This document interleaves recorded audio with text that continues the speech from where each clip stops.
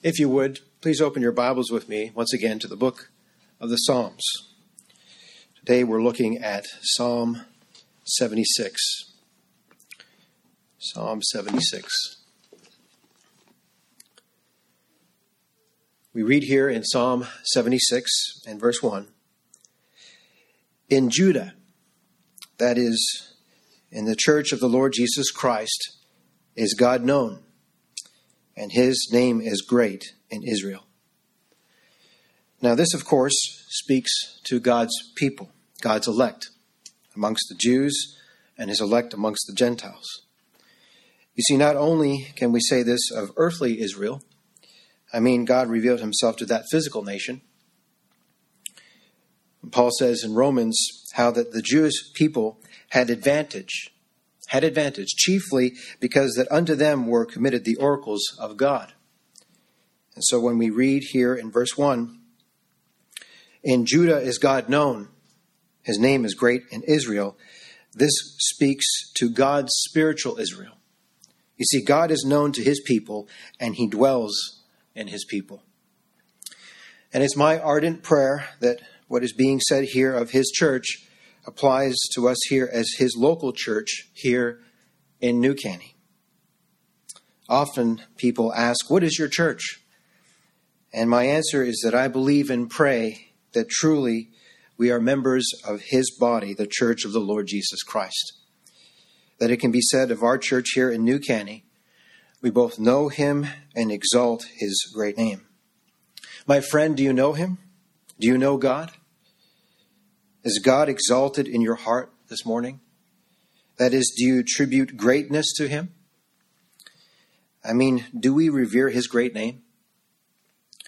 My friend, if you know him, and these two go together, if you know him, you're going to revere his great name. Sadly, and this is a fearful thing, in most so-called churches today, God is not revered.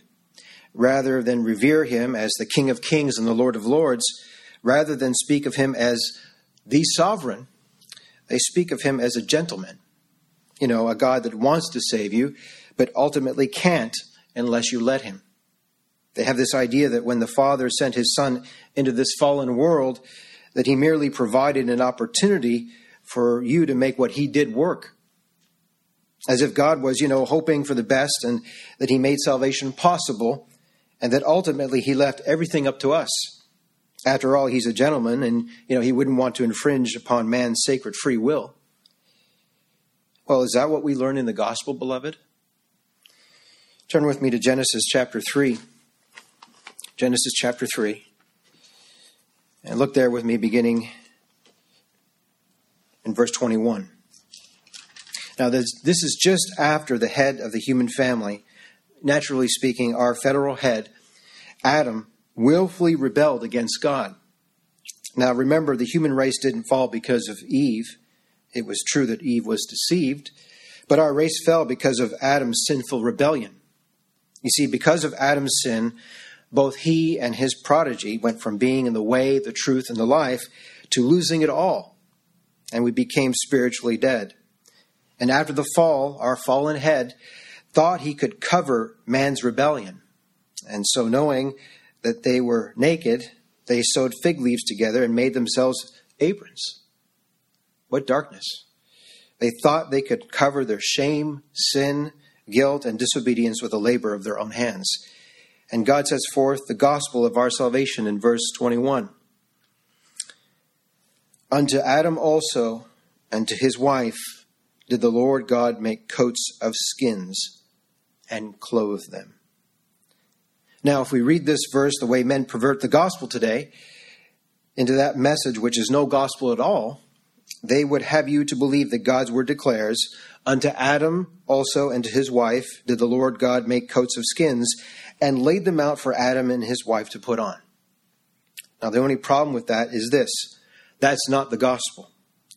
My friend, do you not know? Do you not know the exceeding greatness of God's power to usward who believe, according to the working of God's mighty power?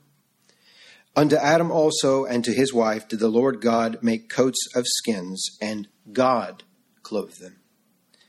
Turn with me to Ephesians chapter 1. I love this power of the gospel, God's power. Ephesians chapter 1.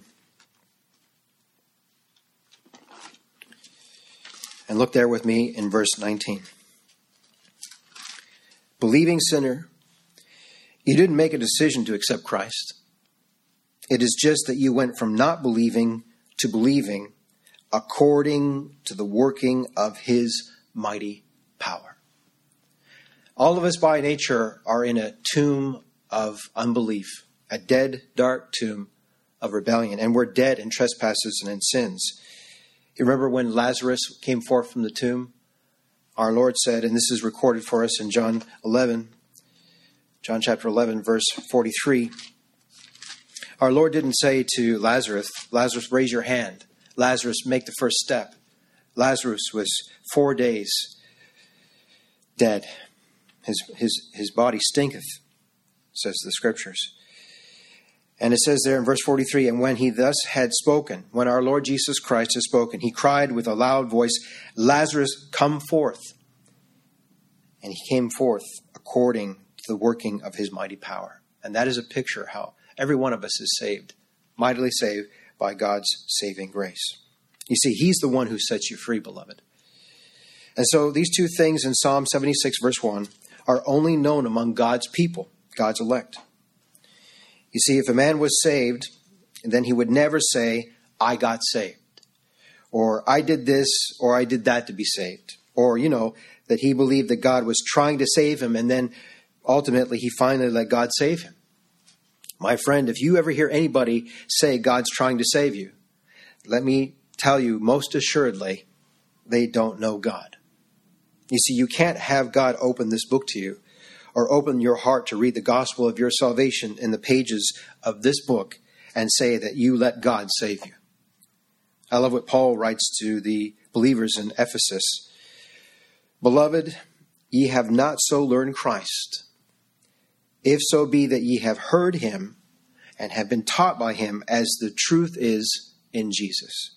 You see, Paul was not saying, if you've heard me, for Paul knew full well that if God was to save someone, they would be given a revelation from the Father in power.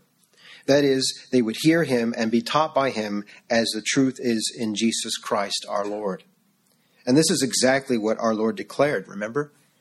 It is written in the prophets, and they shall be all taught of God. Speaking of God's elect. Every man, therefore, that hath heard and hath learned of the Father cometh unto me. You see, that's what false religion denies. They deny the power, the authority, the greatness of God's quickening power. And so, being objects of his mercy and grace, being taught of the Father, we declare what he declares about himself. How that he does as he pleases, when he pleases, the way he pleases, with whom he pleases. You see, my friend, he saves whom he will. He said, my hand's not short that I can't save you. You see, if he wants to save you, he will save you. And so when we declare that he has mercy on whom he'll have mercy, we're not afraid to declare that. That doesn't offend us. Rather, because of his grace, that comforts us. It comforts us to know afresh again and again how that he always accomplishes what he wills. And certainly he uses men to accomplish his purpose to save his people. But he does so only to show his greatness in accomplishing his purpose grace, in spite of what we are and who we are. You see, my friends, somebody knows God and somebody doesn't. And beloved, I believe we know God, and I pray that he will be pleased to continue to make himself known to his people as we preach the gospel of his darling Son to this generation. In our bulletin, I describe our church this way. And I pray it is indeed his church, but you understand what I'm saying. Our local congregation, I describe us this way. We're an imperfect church with an imperfect pastor, and yet by God's undeserved grace, we preach, believe, and know the perfect gospel of our never-failing Lord Jesus Christ. And so what do I mean by that? Beloved, do you know what a miracle our church is? Our God has assembled us together to hear, receive, and rejoice in the perfect gospel of our never-failing Lord Jesus Christ, our God and Savior. I trust we're not them of the synagogue of Satan. Remember what the Lord said of the reprobate in false religion? He said, I will make them of the synagogue of Satan, which say they are Jews and are not, but do lie. Behold, I will make them to come and worship before thy feet, and to know that I have loved thee. Do you realize what our Lord is saying? He is saying, in that day, I'm going to say to a multitude of professing Christians, I never knew you. I never loved you. I will make it known to every religious pretender that I have not loved them, but you, beloved, believing sinner, you who believe on my darling Son, by my grace, I have everlastingly loved you. Our Lord declares, behold, I will make them that say that they are a Christian and are not, those who believe that they are true Israelites and are not, to come and worship before thy feet, and to know that I have loved thee and not them. You see, beloved, Christ is where he's declared to be sovereign and does as he pleases. My friend, you're in a place where we know the God who will and shall save his people. If you want to listen to the idol of a man's imagination, the message of Antichrist, of that God that wants to save you, but can only do so only if you'll let him, well, you're free to go there if you want to. But God's people know him, and where you find God's people gathered together, not only do they know God, but further, it's a place where his name is great and he is glorified. You see, wherever you find a place where God is both known and his name is exalted, that's where you'll find his church, lively stones gathered together by his grace. You see, because of his grace to his people, he reveals himself to them and his name is exalted. That's what happens in his church. That's what happens in Judah. That's what happens where God's people live, because he's gracious to them and he reveals himself not only to them, but ever so blessedly in them. You see, in one place you'll find the followers of Antichrist there, and in another place you'll find the followers of Christ, and he's in the midst of them. In one place, the synagogue of Satan, teaching men that the precious blood of Christ bought nothing more than another chance for man to do the right thing. And you know what they're doing? Our Lord tells us plainly. They say they are Jews and are not, but do lie. Behold, I will make them to come and worship before thy feet, and to know that I have loved thee. Remember what Paul said? He is a Jew, which is one inwardly, and circumcision is that of the heart, in the spirit, and not in the letter, whose praise is not of men, but of God. And so they are not all Israel, which are of Israel. So not everyone who professes to believe God actually believes him. Now, I know it's very popular in our day and age to misrepresent what your opponent is saying in order to, set up a straw man and beat it to death. But my friend, I'm not misrepresenting what they're saying with respect to the work of Christ. They really do believe and teach others that with his precious blood, our Lord merely made salvation possible. Just another chance for a man to do the right thing in a long history of chances. They think the covenant of God's grace, the contract of God's grace, has conditions to be met by the creature. Well, I'm here to tell you every one of those conditions has been fulfilled by the Lord Jesus Christ, and not any of his elect. You see, that his precious blood redeemed a people that no man can number, a people that knows God, and his name is great among them. Verse 2, Psalm 76. In Salem also is his tabernacle, and his dwelling place in Zion. And not only do they know God and fear God, and his name is great among them, but further, he dwells among them. Is that not a comfort, beloved? He lives among us. You see, his dwelling place is in Zion, in his church, in his people. That's where he lives. Indeed, wherever he has revealed himself and wherever he has exalted his mighty name, that's where he tabernacles. You see, beloved, he lives among his people. And by his presence among us, we have life, joy, peace, and light, and every good thing. Now, this is significant, for this is the difference between Israel and all the other nations. Moses said, Lord, if thy presence go not with me, carry us not up hence. In effect, Moses is saying, Lord, thy will be done. Be present with us. And that's the point of all of it. You see, beloved, it's being with him.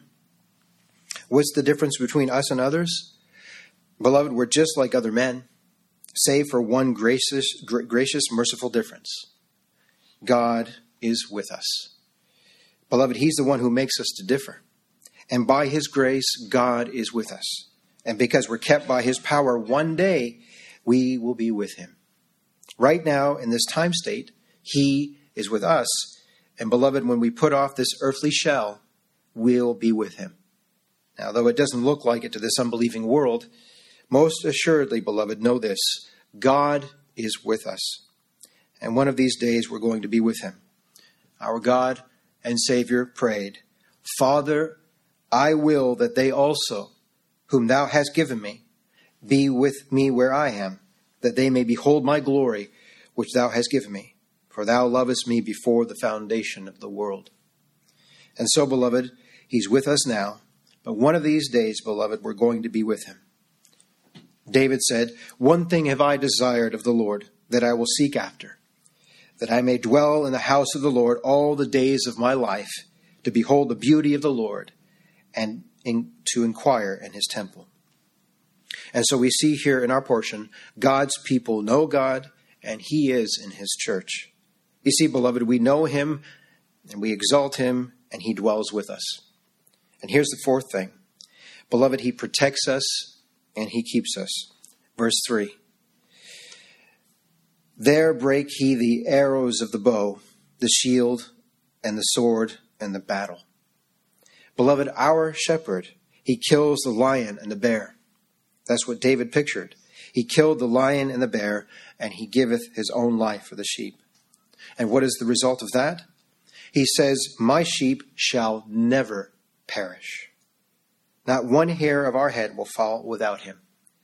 And here's what we say in response to all that. Verse 4. Lord, thou art more glorious and excellent than the mountains of prey. His name is great, and so we declare him to be great, glorious, and excellent. When we say our God is glorious, we're just telling it like it is, my friend. His name is great, and he's great in our midst. And we tell it forth, and we publish his greatness in the gospel of his dear Son. He doeth all things well. Everything he does is right. That's why we have peace and comfort. We know God. We don't question his providential dealings with us. Now, I know, beloved, things can be hard on the flesh. I know we doubt. I know we worry. But, beloved, we also have that peace which passeth all understanding, that keeps our hearts and minds through Jesus Christ, our Lord and God. And we have peace because we know who he is, and because he's glorious and excellent, he does all things well. We say with Job of old, I know that thou canst do everything, and that no thought can be withholden from thee. We say with the sweet psalmist of Israel, whatsoever he doeth shall prosper. We say with the apostle Paul, oh, the depths of the riches both of the wisdom and knowledge of God, how unsearchable are his judgments, and his ways past finding out. Beloved, he's excellent beyond our ability to even perceive it. We say with that centurion, Lord, we know authority when we see it, and we know that thou hast all authority. Just say the word. And he's excellent in power, glorious in mercy, truth, and love. And by his grace, beloved, we know him. We say with Paul, we're not redeemed with the corruptible things such as silver and gold, but with the precious blood of Christ, of a lamb without blemish and without spot. Beloved, we know him, and we'll tell everybody that's willing to listen, salvation is of the Lord. He purposed it. He saved us before we ever were. He purchased it. Salvation is Christ crucified. He publishes it.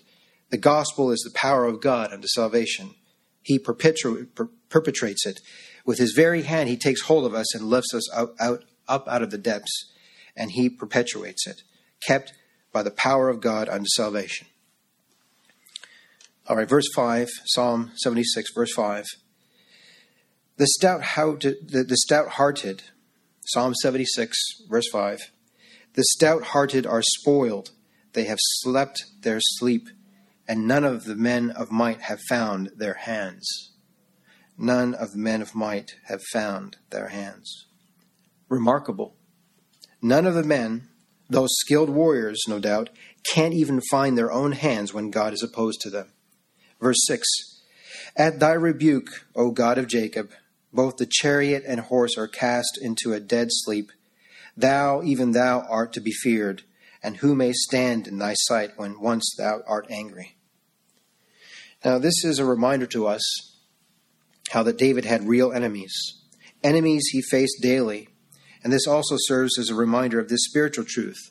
We too, like David, have real enemies, enemies that we must face every day. And so what do we have to face these real enemies?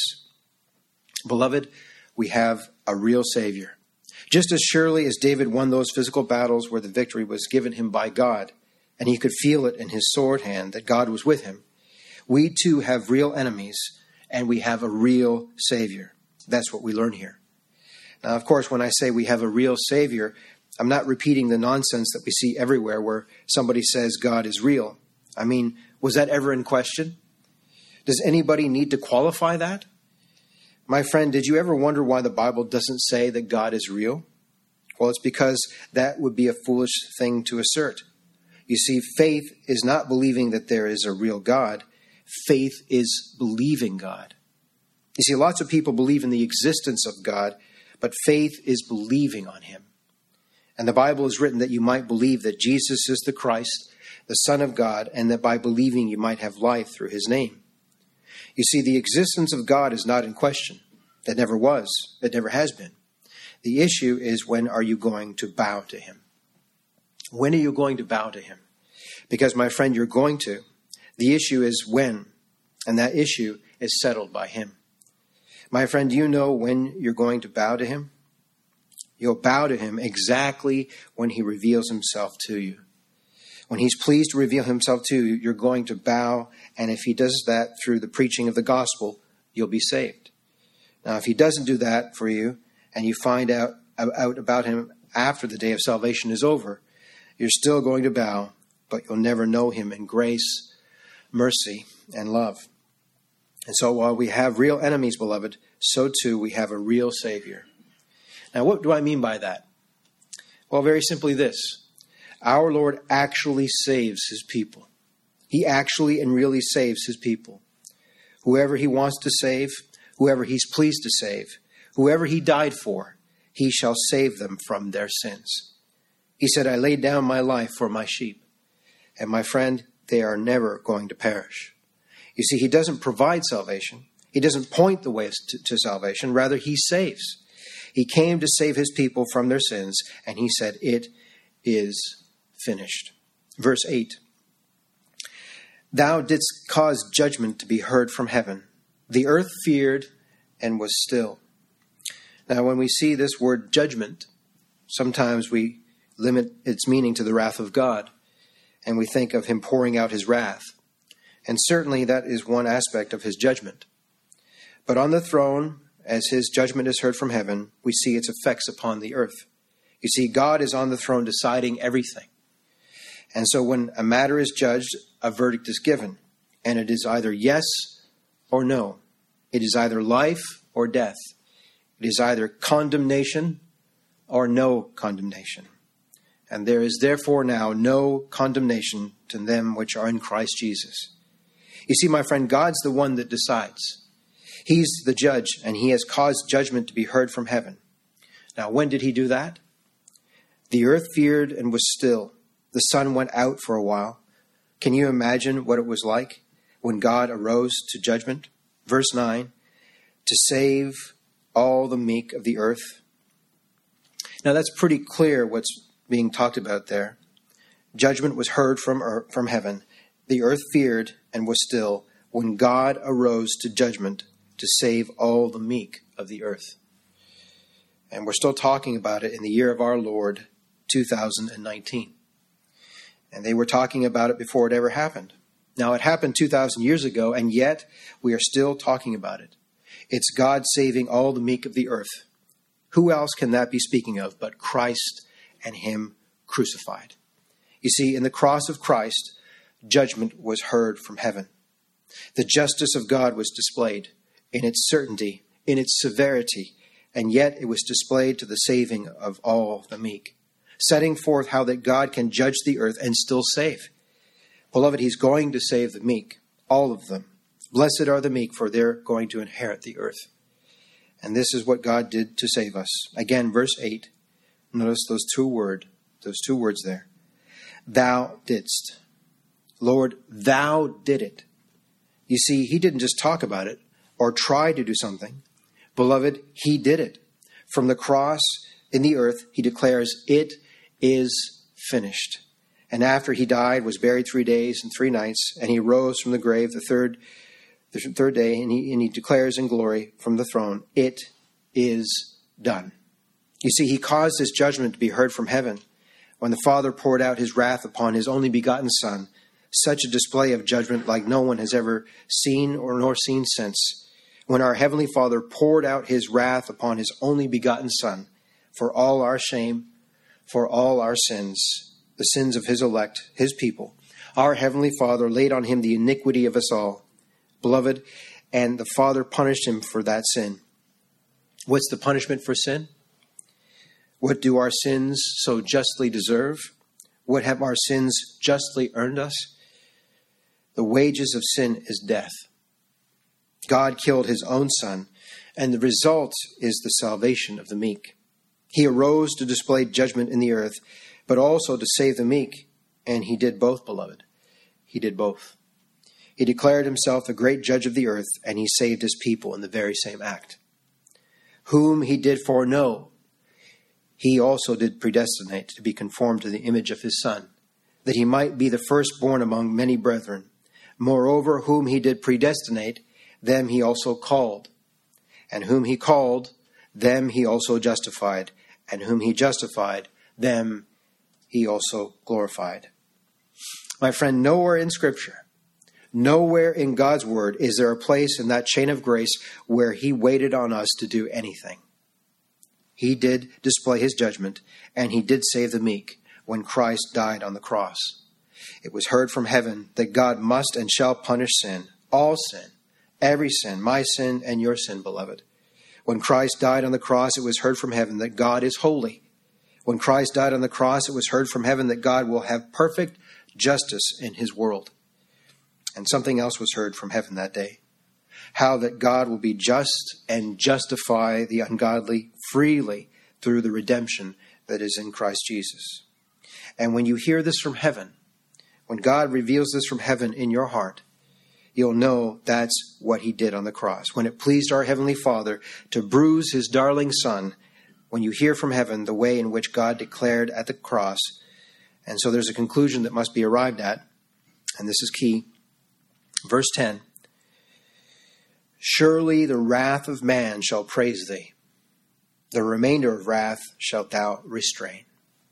You see, what God did at the cross in declaring his judgment and his salvation, we see how that even the worst that men can do is going to be made to serve God's eternal purposes and redound ultimately to his everlasting praise. I mean, when you think about the power of God, who has many enemies, but the very worst that his enemies can do will accomplish exactly the opposite of what they're trying to do.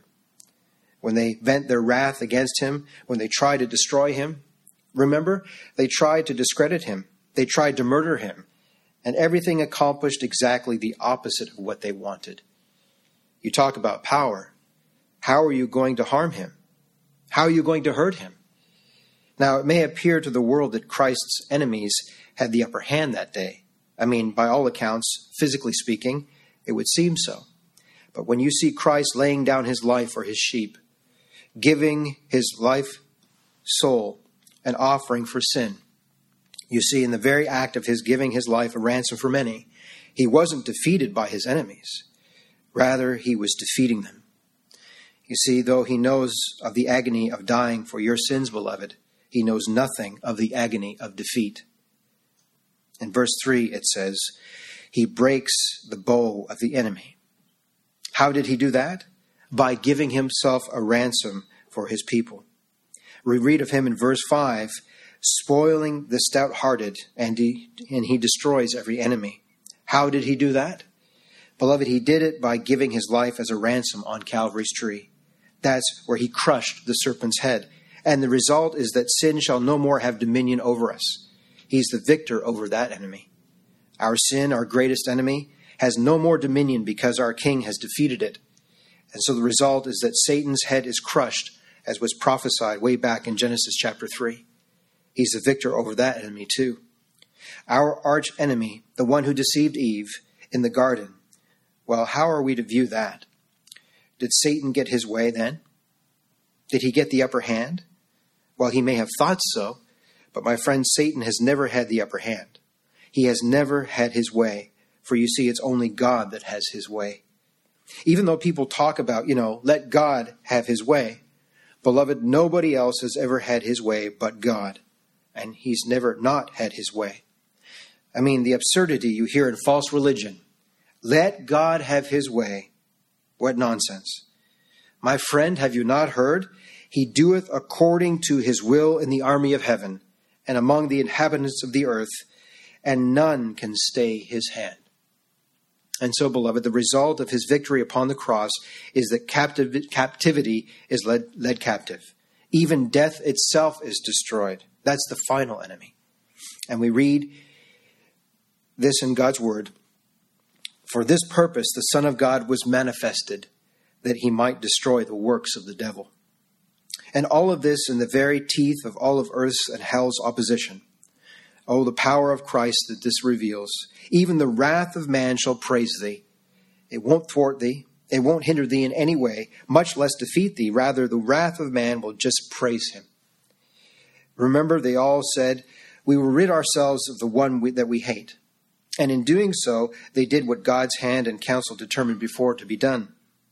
You see, they were complicit in accomplishing the very purpose that they set out to thwart.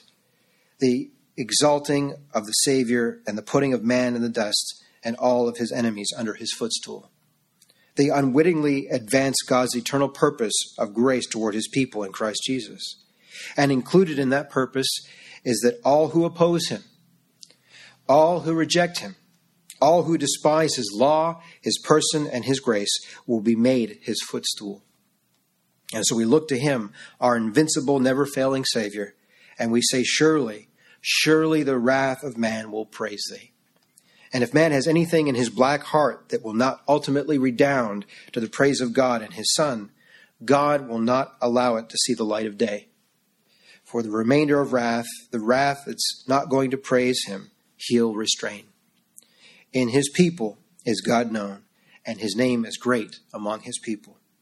Beloved, his name is great in his church, is it not? How can it not be? I mean, if we're made to know who he is, he must increase and we must decrease. Man's wrath literally praised him, in that the words which were the expression of the wrath were in so many cases, by God's good providence, both true of him and exalted him. Remember when they scourged and mocked our Lord Jesus Christ? They put that reed in his hand and smashed that crown of thorns upon his head. And they said, "Hail, King of the Jews." The wrath of man was praising him that day because that's exactly who he is. And God caused them, in spite of themselves, to write it over his head as he hung on the cross, written in 3 languages. King of the Jews. In order to defame him, they said, "This man eateth with publicans and sinners." And that's just praising him as our Savior. Now, they didn't want to praise him, but they did. Beloved, what a comfort that God's only begotten Son would stoop so low as to sit at the table with a sinner like me and a sinner like you.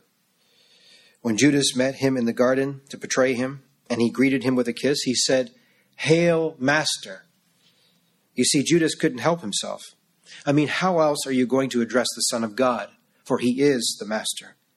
Even in the agony of betrayal and regret, Judas was forced to say, "I've betrayed the innocent blood." The innocent blood. And God arranged it so that his enemies could not even say his name without praising him. Now, they said it in disgust, contempt, and disdain, but even those demons that possessed that man in Matthew 8, they cried out, "What have we to do with thee, Jesus, thou Son of God?" You know what they're saying? They're saying he's going to save his people from their sins. That's why his name is Jesus. Call his name Jesus, for he shall save his people from their sins.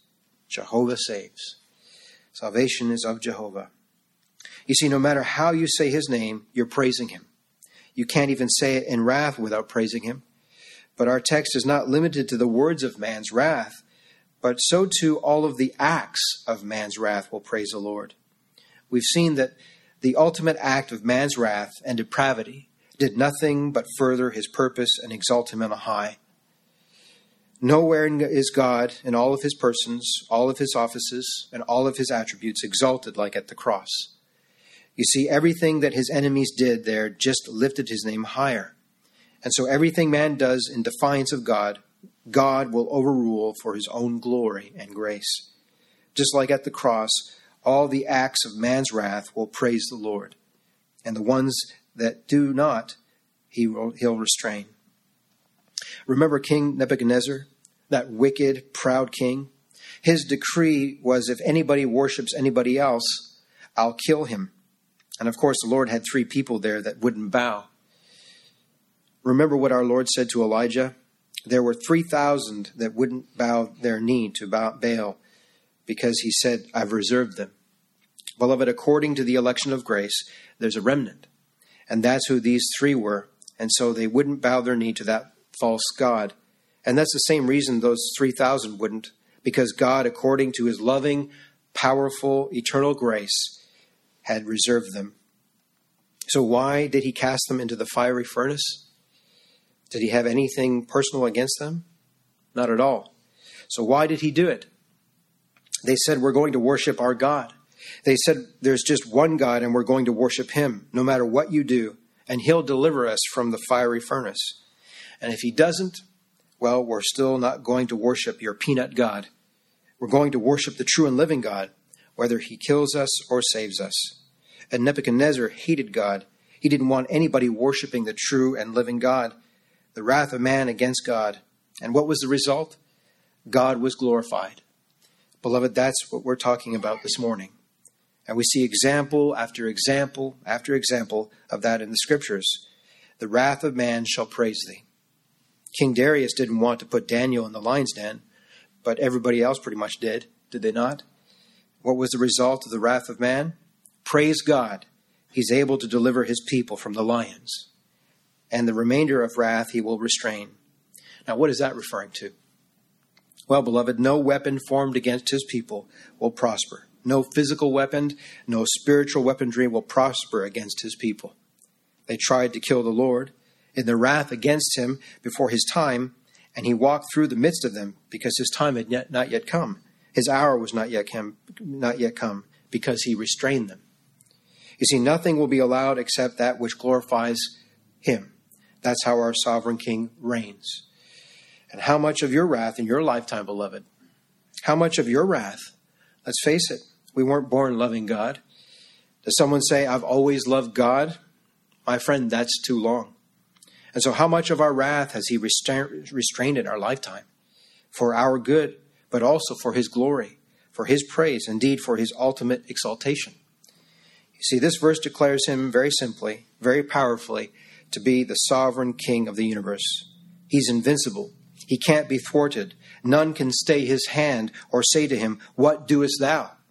For he works all things after the counsel of his own will.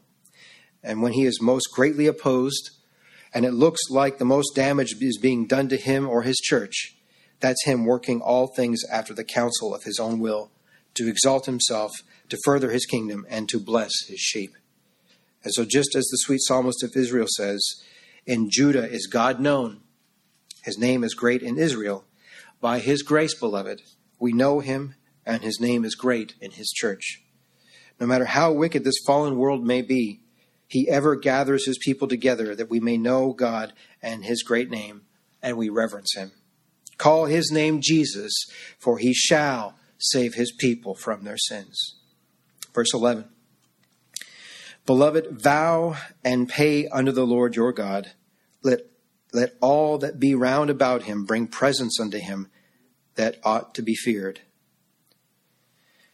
All that be round about him, all that know him, all that reverence him, bring presents unto him.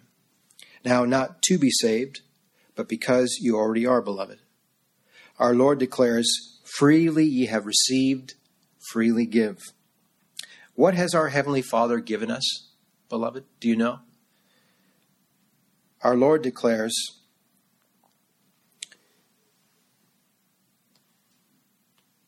fear not, little flock, fear not, for it is your Father's good pleasure to give you the kingdom. How does he give us the kingdom? Beloved, through the doing and dying of his darling Son, the Father has given us the kingdom. And so our Lord declares, fear not, little flock, fear not, for it is your Father's good pleasure to give you the kingdom. Sell that ye have and give alms. Provide yourselves bags which wax not old, a treasure in the heavens that faileth not, where no thief approacheth, neither moth corrupteth. For where your treasure is, there will your heart be also. Amen.